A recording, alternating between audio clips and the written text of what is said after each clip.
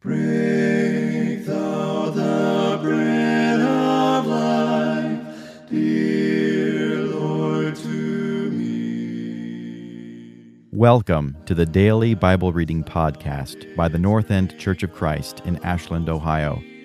We'll take a chronological approach to reading the Bible, one chapter at a time. My name is Matt DeVore. Let's start reading from God's Word. Genesis chapter 9 from the World English Bible. God blessed Noah and his sons, and said to them, "Be fruitful, multiply, and replenish the earth. The fear of you and the dread of you will be on every animal of the earth, and on every bird of the sky. Everything that moves along the ground and all the fish of the sea are delivered into your hand. Every moving thing that lives will be food for you. As I gave you the green herb, I have given everything to you. But flesh with its life, that is, its blood, you shall not eat. I will surely require accounting for your life's blood. At the hand of every animal I will require it. At the hand of man, even at the hand of every man's brother, I will require the life of man.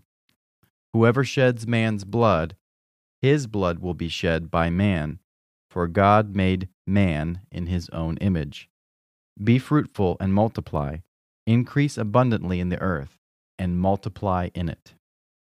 God spoke to Noah and to his sons with him, saying, "As for me, behold, I establish my covenant with you, and with your offspring after you, and with every living creature that is with you, the birds, the livestock, and every animal of the earth with you, of all that go out of the ship, even every animal of the earth.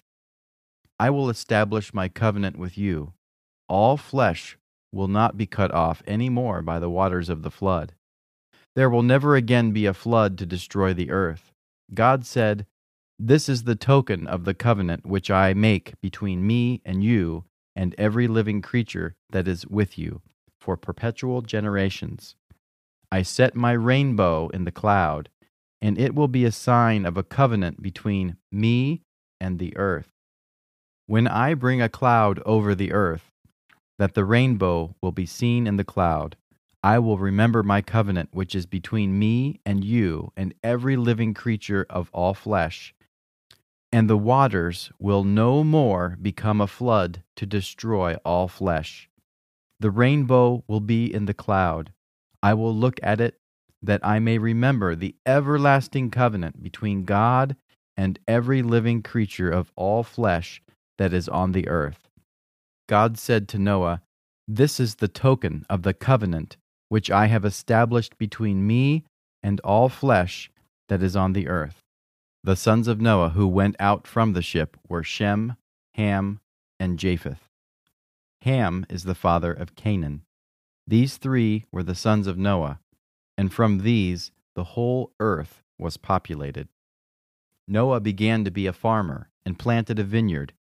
He drank of the wine and got drunk. He was uncovered within his tent.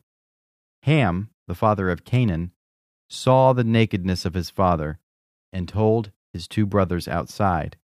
Shem and Japheth took a garment and laid it on both their shoulders and went in backwards and covered the nakedness of their father.